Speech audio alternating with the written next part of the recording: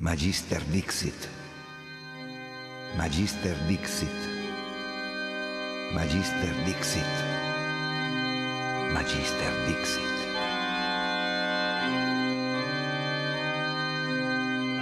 Welcome to Magister Dixit, a podcast that invites you on a journey into realms of expertise, imagination, and occultism. Delve deep into the minds of those that have dedicated their lives to mastering their crafts and how having an esoteric or supernatural influence has shaped that path.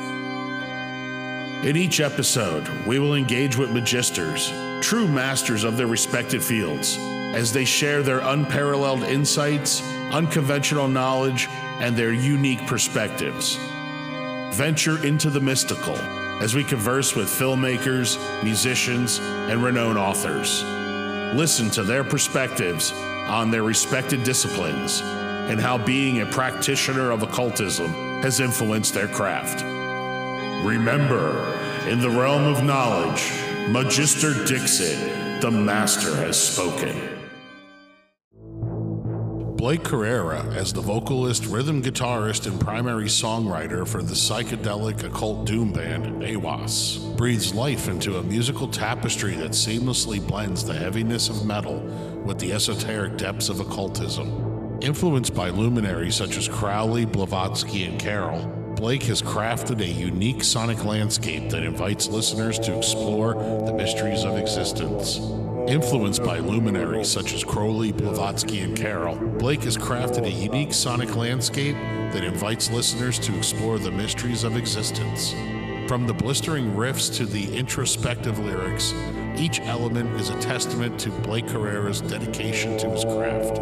Join us as we uncover the inspirations, challenges, and triumphs that have shaped Blake's artistic journey, and get ready to be transported into an otherworldly realm of AWAS. Let's welcome Blake to the show. Blake, listen, I'd like to welcome you to the Magister Dixit podcast. It's great to have you here. And you're very welcome. And I'd like to talk first about your early influences. Share some of your specific experiences that initially drew you towards the occult and its symbolism. What got you started? Oh, that's an interesting question. I mean, I think that it was, in terms of my real beginning of dedication of studying it, that happened about 5 years ago. Okay. Something like that. Maybe a little bit before that, actually. What about any interest as a youth, as a teenager? So that's what I was getting to, is that I grew up in the church as a kid until I was kicked out of Sunday school. So I think it was always there. Sure. As a teenager, when I got into metal, because I think I got into metal first when I was about 12 or 13.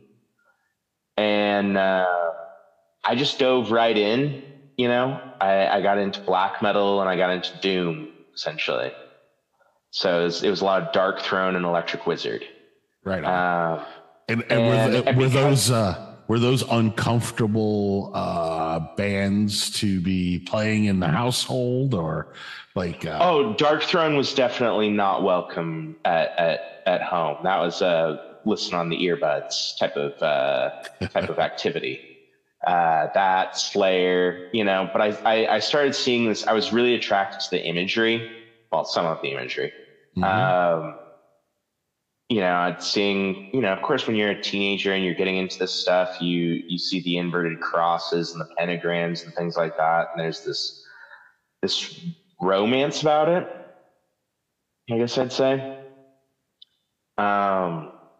And so I was always attracted to the kind of darker things, whether it was through music or horror movies, and then I read Satanic Bible in my late teens, I want to say. And I've kind of always had the same reaction to it. I think it's a good read. but it wasn't my path. It's a gateway for a lot of people, though. Very much so. And it's such a controversial book to walk into the bookstore, and at least in the days of that, like when I was in my time, you actually had to walk into the store and go over to the shelf and put it on the counter, and whoever was ringing it up was like basically like looking at you like kind of freak is this here or something. But now you have like Amazon, and you can be you can order these things under the guise of packaging, have them delivered. Yeah, definitely. Definitely. I mean, I bought my first one at either Barnes and Noble or Half Price Books. So, I definitely got my looks. I still get looks. I'm a big purveyor of used bookstores. And so, that's where I get a lot of my collection. On that same note, I remember a lot of the Bible beaters would go and they would tear the cover and the pages off of it so that they couldn't, so they wouldn't be able to sell it. Yes. So, all those creative things that population does. To combat all that evilness. So then, as you got old, I was gonna say, then as like you got older, obviously when we talked before, there's various occult figures that have influenced your music, Crowley, Regardi, even Blavatsky. Are there specific teachings or concepts that particularly resonate with you the most? I mean, I would say that I'm most attracted to the idea. Well, most of the ideas, a lot of the ideas of Crowley. I'm not saying he didn't have his faults. He was a human. We all have our faults, different times. But if you treat him as a philosopher and a magician, there's a lot of really brilliant stuff there. My kind of entry point was Book of the Law. It was Colin Wilson's The Occult. And it was Israel Regardie's The Tree of Life.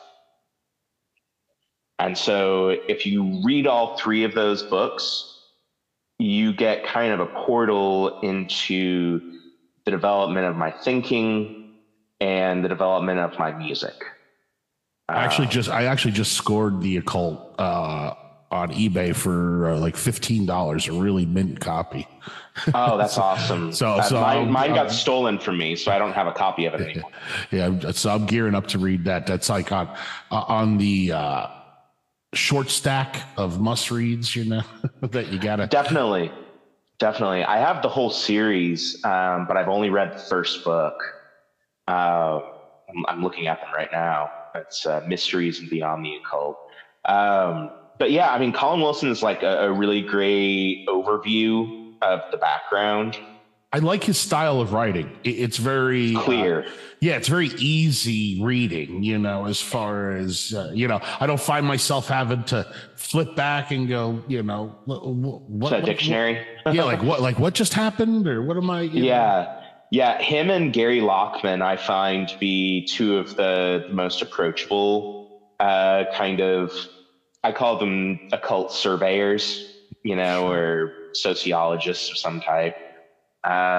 Sure. And Colin Wilson's book on Crowley is also a really good book as well. So yeah, Colin Wilson was very brilliant, but it gave me kind of an overview of a lot of different ideas, to where I was then able to kind of move into certain directions in terms of what I wanted to focus on. What I have found to be the most instructive is, as I mentioned, Crowley. Regardi is an excellent reference point. But I also think that Austin Osman Spare and especially more for me personally, Peter Carroll, are very instructive in terms of my mindset. So when you, so what I'm hearing from you, the magical traditions that you're kind of into are chaos magic and somewhat a fan of Crowleyana or Thelema. Thelema. I just didn't know how deep you go in the Crowley rabbit hole there. I go a little deeper than a lot of people, I guess. I've read more than Book of the Law. So talk to me a little bit how Helena Blavatsky and Theosophy comes into play in all of this. Yeah, so I got into Blavatsky partially via Colin Wilson and partially via Gary Lockman, just reading about her. And I was very fascinated by her life and by the many paths that she supposedly and possibly likely, was walking down. The concept of the hidden elect, do you find that something of interest? So I find it of interest on a metaphorical level. I would say that it is, to me, something that can be instructive. That's what I'm always looking for with these different thinkers, is I'm looking for an instructive nature towards how I can apply their ideas. Do I believe that there are like 5 immortal? I think it's 5. I can't remember. The different races. Yeah, these things. No, I don't believe in any of that. I find that to be problematic and dated. I would say dated, that has now become problematic.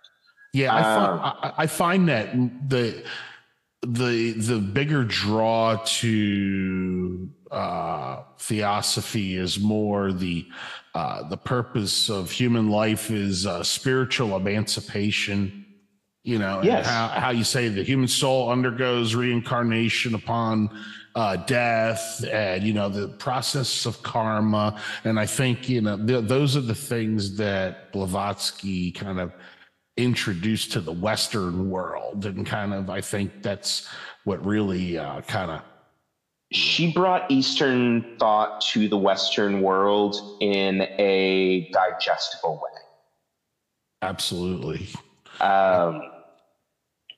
It wasn't like Buddhism was unheard of, or Hinduism, but she kind of made some of those ideas,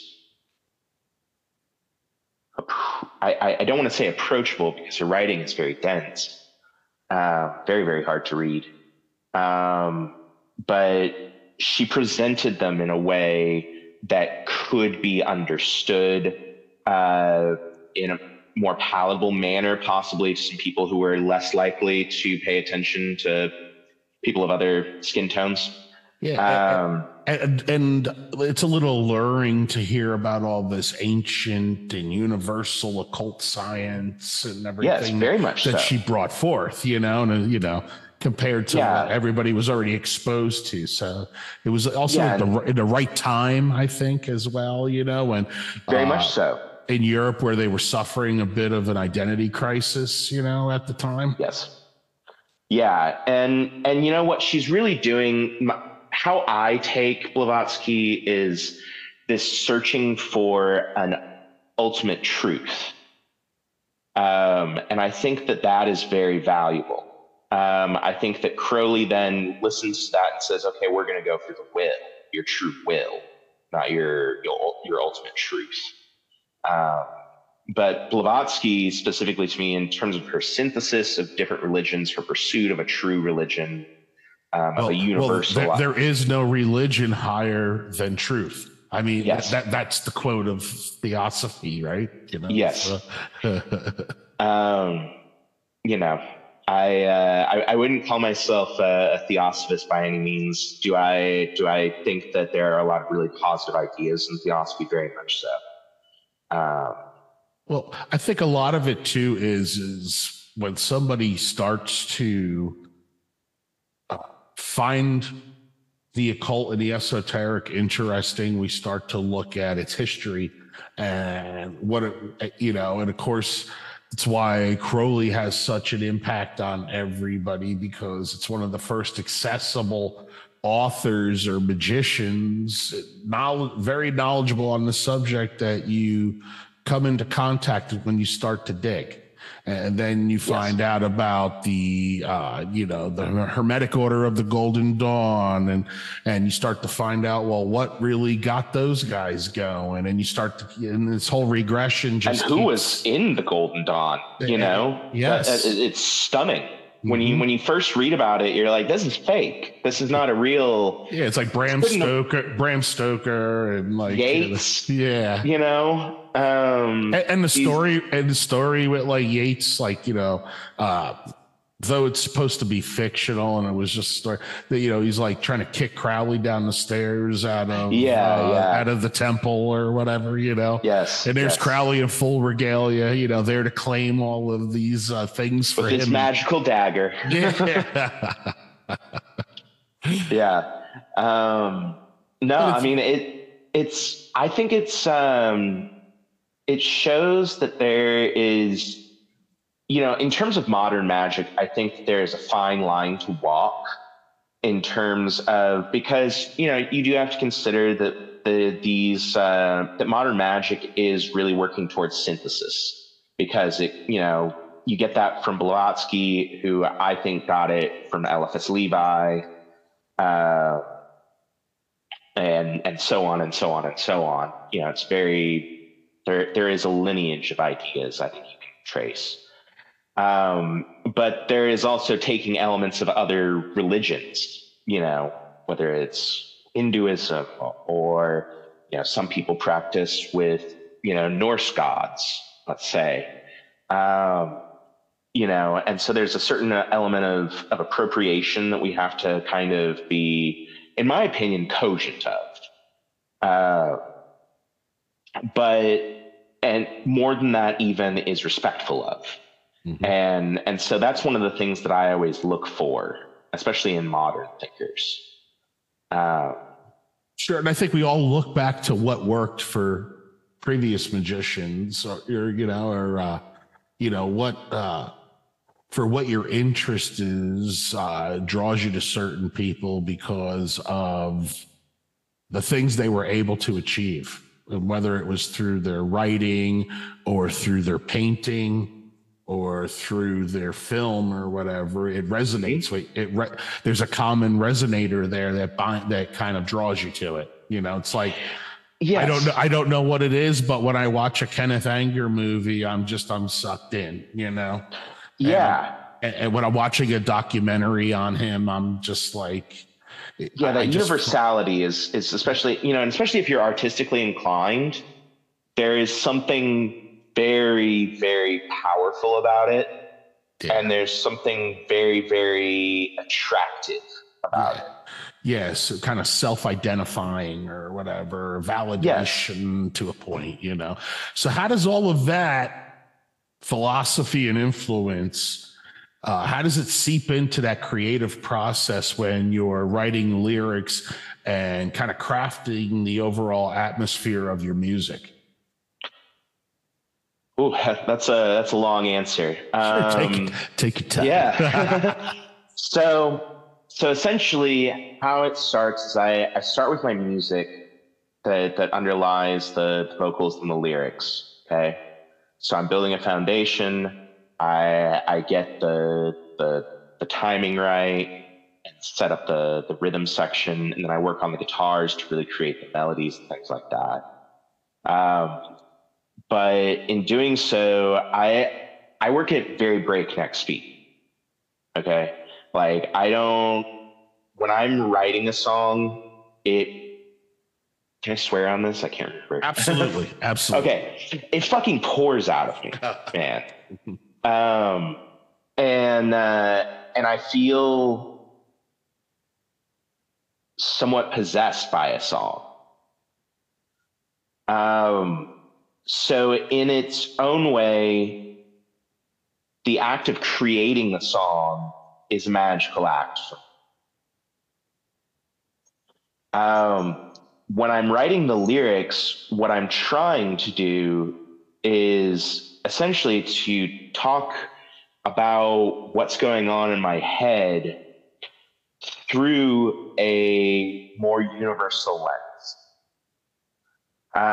It's not very interesting if you are going through some kind of spiritual malaise or depression or anything like that, and you just talk very plainly about it. Like I'm not as interested in that personally. I think it can be done well, but I think it's very hard to do. That confessional kind of approach. But it also it doesn't really fit in with the music that I'm writing, and so I don't really want to be a purely confessional artist. Do you have to be in a particular mindset? Like I've spoke to some other musicians. So, some of them maybe do a little meditation, or they have their own little it is my meditation. Dogmas or rituals that maybe they do to kind of get in the right frame of mind to do their craft. Yes, I have to be in the right state of mind. I have to be very present. So I really like you just don't come home from work and hang your jacket up and grab a guitar and start writing music or whatever. It's generally not. Sometimes I'm lucky. Sometimes I've got something stuck in my head and I got to get it out. And it's just I finally release it. But I generally write at night. I like to write at night, later at night, and early in the morning are my two favorite. So I generally like to write by red light. I like to burn some incense. I like to put myself into a comfortable place, a place of serenity, because for me, the act of writing a song is very painful. In what way? In what way is it painful? Talk about that. I'm talking about the things that cause me so much significant inner turmoil. Mm-hmm. And what I really pursue is trying to talk about those things, but through an occult lens. So I use the occult lens not only to think about these things in my life, but I also think about them in my music so that I can present not only a more universal approach, because if someone reads my lyrics and they connect with them, or if they read my story, I've talked a million times about my mental health in interviews, but, it could be of help to them. But as opposed to just being a purely confessional, raw type of, release, I like to channel it through the ideas of Crowley and through occult metaphors and references, so as to make it kind of a duality. Well, and kind of like what we talked about before, just the fact that those topics resonate with like-minded individuals. Exactly. So, you try to convey that in your craft too, to maybe find those same people who would identify in those topics. Maybe they feel the same way as you or identify with what you're writing. Exactly. And I've met people who identify with what I've said, and it's very powerful. It means a lot. Absolutely. Absolutely. As a fellow musician, when people tell you, how much, maybe your music meant to them at a certain point, definitely, I think that, it holds a lot of water with me, for sure. Definitely, man. It's the highest honor for a musician. It's much more important than sales or I don't know, playing in front of a huge crowd or something. Exactly. Are there specific symbols that hold particular significance to you, occult symbolism? Obviously, like I know the band's called Iwas, so obviously there's that Crowley thing there. So, yeah. Yeah. I mean, I use a sigil on the cover for the second album. Okay, so you do you do sigil work? I've dabbled in it. Yeah. I noticed for me, and I've spoke about this previous episode, that was the first time for me that I actually got something back where I was like, holy shit, this works. Like, like, so I don't practice it as much as I did before because I'm caught up in other things, but it's definitely something that I think when done properly, holds a lot of power and potential. When done with the right respect. Absolutely. That goes with everything involved in that whole process. Like, whether it's divination or evocation, I think that anything. If there's no respect involved, you're not going to go nowhere. You're just some jabron waving your arms around and, mumbling. Or you're going to fuck up your life. Yeah, exactly. Yeah, exactly. I don't really want to do that. Yeah. Absolutely. Now, like speaking about the band and stuff, AWAS evolved as a solo project to a multi-piece band. Are you a full-on band now? Or? I essentially there's two other guys in the band. Eddie plays bass and several instruments actually, and Pablo plays lead guitar. Having members in the band now, has that brought like a new dimension to your creative process, or do you still pretty much write the way that you wrote, and do those guys collaborate? They definitely collaborate. Okay. We have tons of material written and demoed already for the third album, and at this point we're just waiting for the fountain to dry up, because we just keep writing songs and liking them more and more, but exploring new directions. No, they're very invaluable to my process because they understand that I created this band. I've written 2 albums by myself. I know what I'm doing, I think, as much as anyone does. And because I'm doing it with intention, and they respect the intention. So what they say is essentially, get it out of your system, and then we can strip some things back, add some things in. It's very rare when they say like, oh yeah, it's good, you don't need us. Well, it sounds like, the process is a very purging process for you as far it's 100% a purge. So is it hard sometimes for people to analyze that purge? It's like, to kind of have to share that now and have like people try to make them understand where you're coming from. Well, so there's 2 ways of answering that. So one is that I've been very open for a few years now about what I'm trying to do and what this is like. So you kind of get used to it. So it's an evolution. It's evolving the process. It went from one man solo band to multi-piece band, but now opening yourself up for interaction and collaboration, and very much so. And the compromise that comes with that as well, too. Because they also understand what I'm trying to say, because they're also very close friends of mine. So we have an understanding of each other. Mm-hmm. Do they share any of your cult philosophies or? I'd say they have like a curiosity, but they haven't really wandered too far down the path, I guess I'd say. Understandable.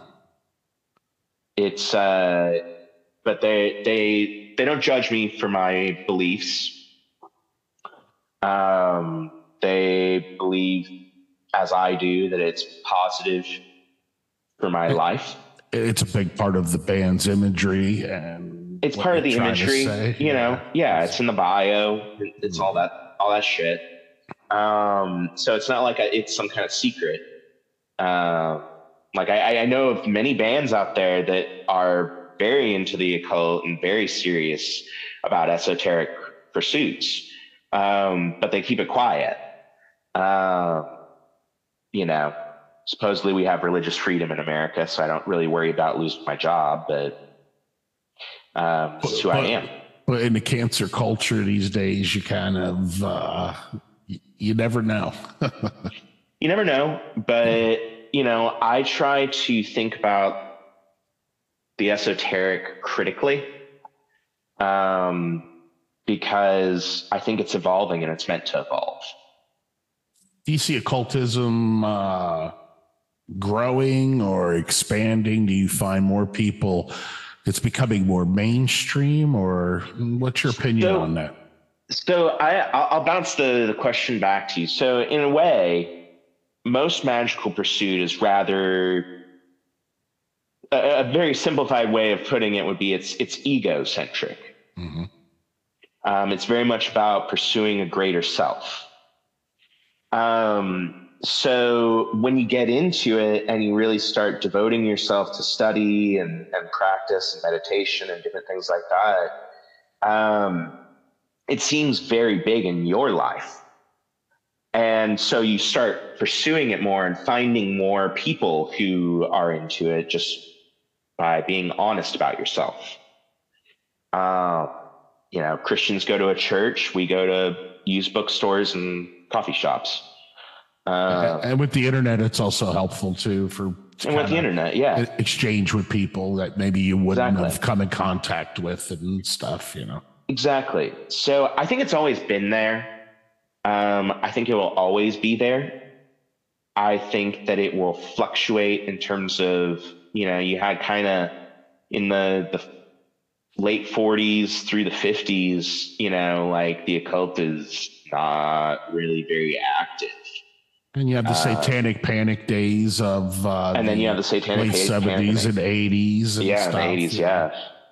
I mean, I grew up with coming from living in Texas, and then living in the Midwest in high school. The satanic panic has never stopped.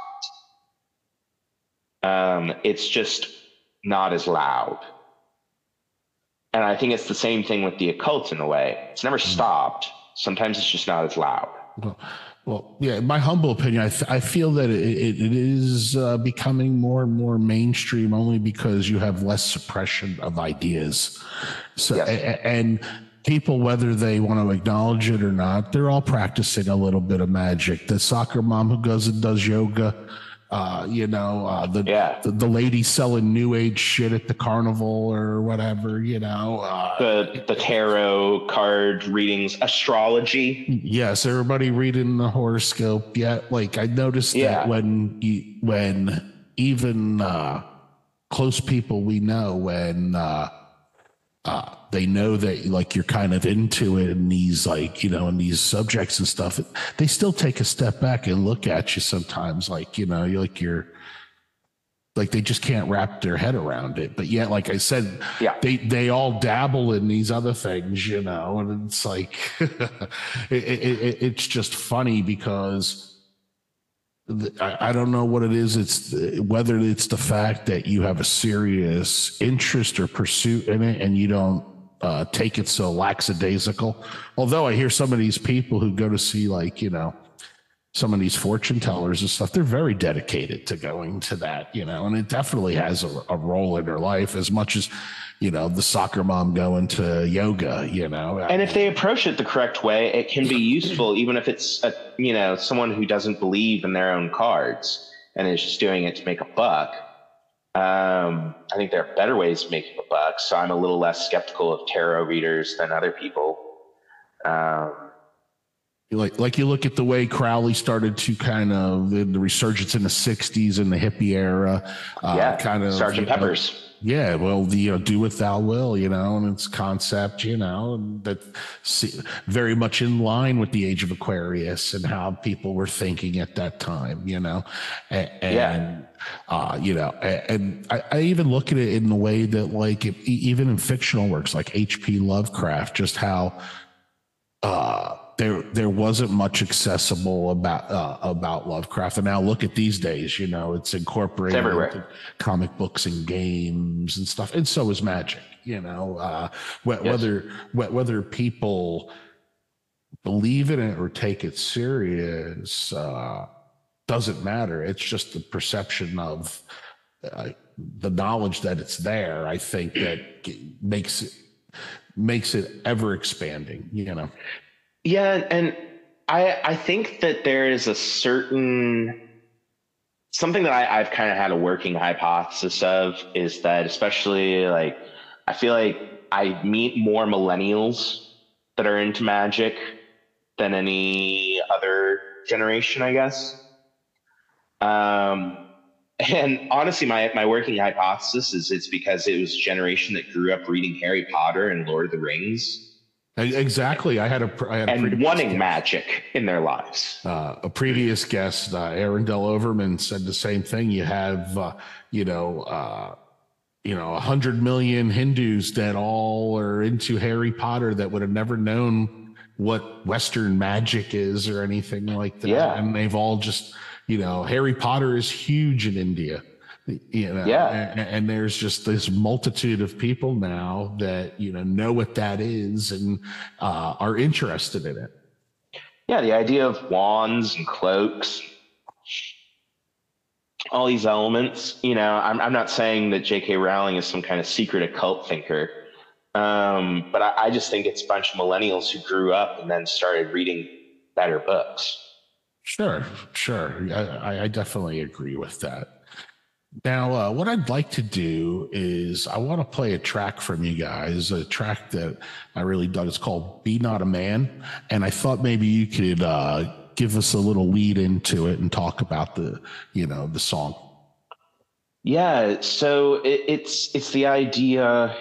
There are several different interpretations of it that I have, but because honestly, I'm interpreting the songs after I write them many a time. They come out of me, and then I say, what am I trying to tell myself? And so how I look at that song is to be the simplest course of action is to be better. Mm-hmm. I'm very interested in positive self-improvement. I'm not saying go read self-help books. Mm-hmm. I'm saying things like I do a lot of meditation. That's self-improvement. And Be Not a Man is, to me, especially of late, it is a song where I'm trying to say to strive to be better, to see what I can become. Be greater than just a man. Yes, exactly. Interesting. And that's how I kind of took it to a degree. And I almost thought of, right away I go to the Crowley thing, to be godlike or whatever, Godhead, Every man and woman is a star. Exactly. And with that, let's go ahead and play that track. This is Be Not a Man.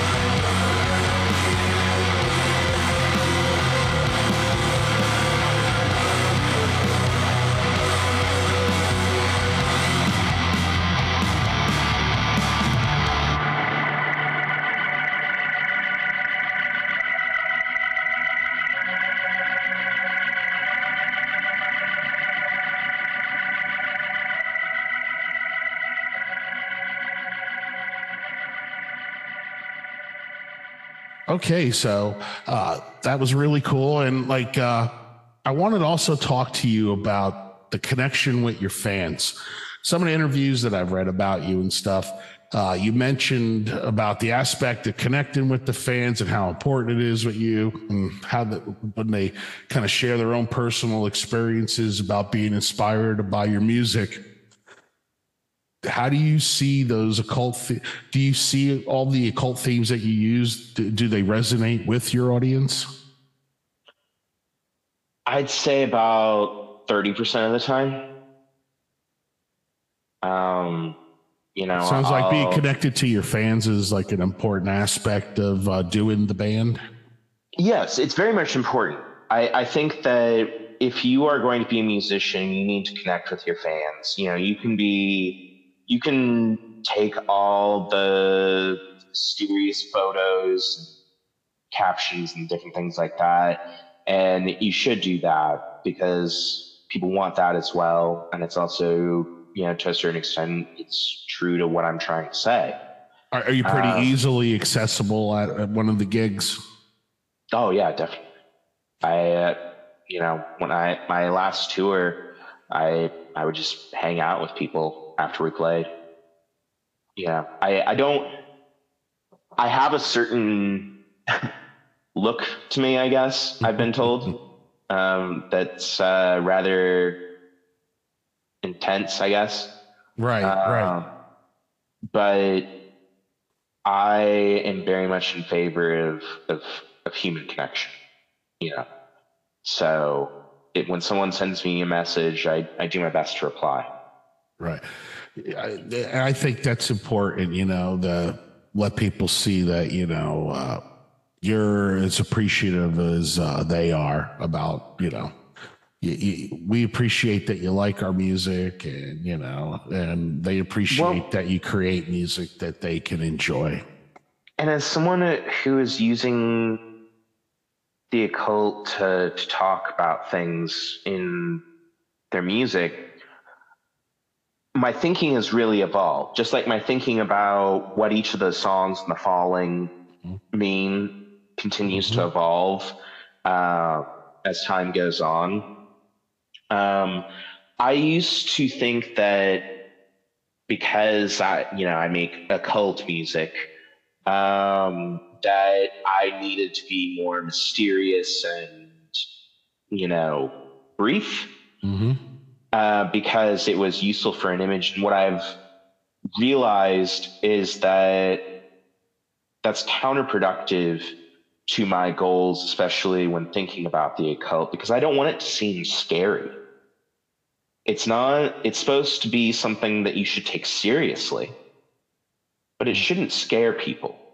Yeah. And that definitely hits a little bit about kind of what I was just going to really ask you, Basically, it's about balancing that like darkness and light. Occult themes often explore both darker and lighter aspects of spirituality.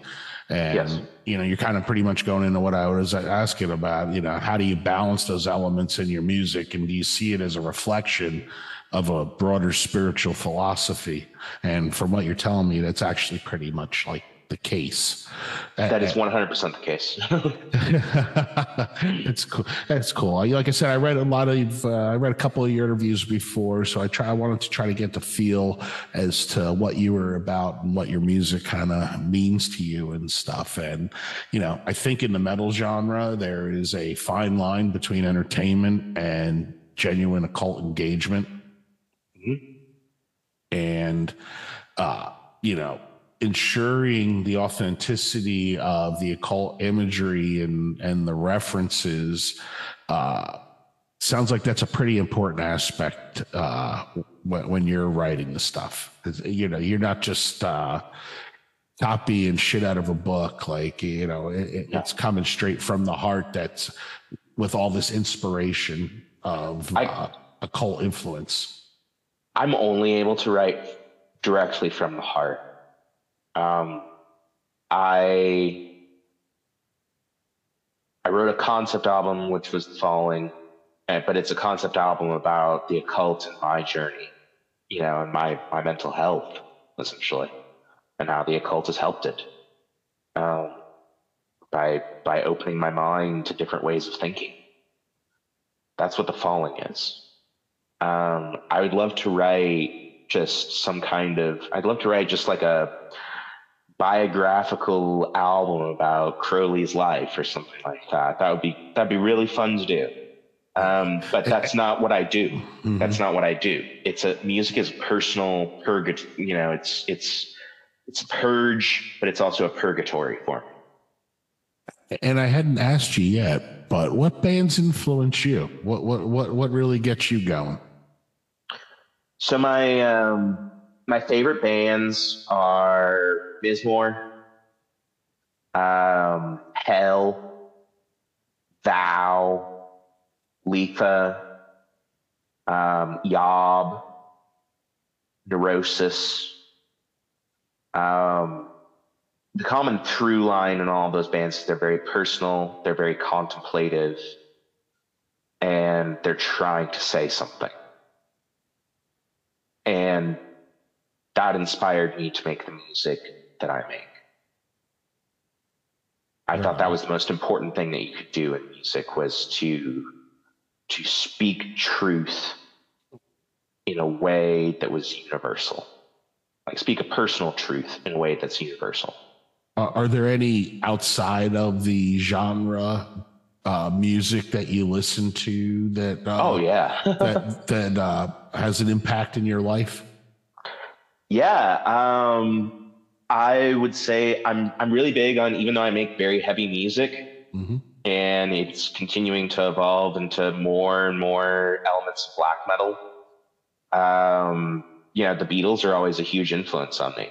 I grew up with that shit, and those melodies are in my head. So that's really big. I listen to an obscene amount of Indian classical music and Western classical music. Beethoven and Ravi Shankar. Like, there's an amazing sitar player named Pandit Kushal Das that I've been very, very inspired by what he does. So I've been kind of studying his music, and it's, I wanted to open my horizons a little bit for the third album that we're working on. So understandable, and definitely those influences are certainly inspiring and provoking. Any guilty pleasures you'd care to share with us? I have many guilty pleasures, but most I won't share. But I do love Enya. I really love Enya. I'm not like even ashamed to say it, honestly. Most people think that I'm saying it like it's a guilty pleasure, and I'm like, no, I actually think that Enya is brilliant. I have many guilty pleasures. I love 70s music, 70s hard rock, Oh yeah, same. And that just spills into new wave. So you got like Blondie and the Talking Heads, and just all of that early kind of new wave stuff. That's a guilty pleasure for me, for sure. Yeah, a lot of people don't know Gary Lockman was one of the founding members of Blondie. Yeah. How about that? Yeah, exactly. Yeah, he's in the Rock and Roll Hall of Fame. That's awesome. Yeah. So there's your tie for you. Yeah, it's funny. I did not know that. Share with me, what do you got coming down? What upcoming projects or musical endeavors are coming down the pike? Is there a new IWAS album? Have you ever thought about? There is. Okay. How far are you guys involved into it? We're pretty deep in the final stages of writing. Okay. So there are we're this is going to sound insane. We've got about 30 songs that we're narrowing down, but we keep adding more. That doesn't sound insane to me. My band Morpheus Descends, we have 2 albums worth of material that we haven't even started to record yet. Yeah. Because we just wrote how it and goes. Yeah. So really been focusing on, but continued publicity for The Falling. The vinyl is about to finally arrive, so that's a big deal. But also, I've been kind of possessed by the writing demon lately. So, and luckily Pablo and Eddie are on board. Is AWAS your only vehicle for expressing yourself musically? Do you jam with anybody else, or is there any plans to do anything? I'm always open to collaborations and working with new people. I'm very selective about who is in IWAS for many reasons. It's very personal for one, but there's just a lot of reasons to go into it. So it works out, right? Yeah, pretty much. Who wants to have to show somebody all the songs again? I know, exactly.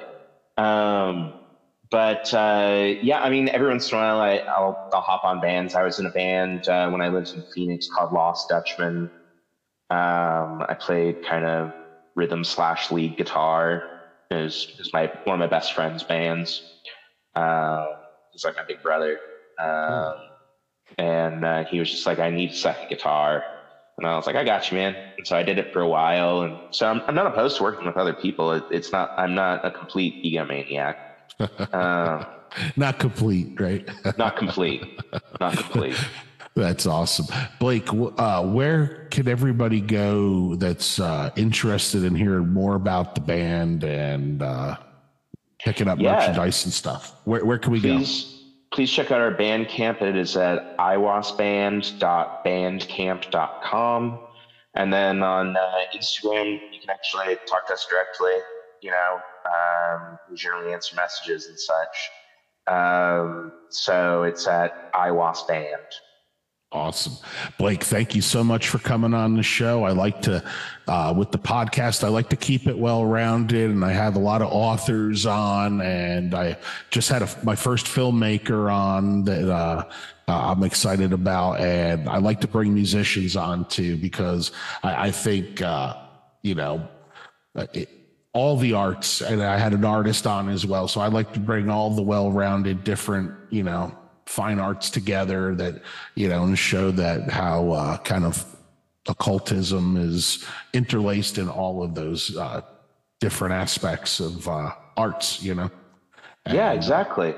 I love that. And you'll have to let us know when the new record's out. Shoot me a text or an email or something. And it was great having you on Magister Dixit. Thank you very much. Thank you for having me.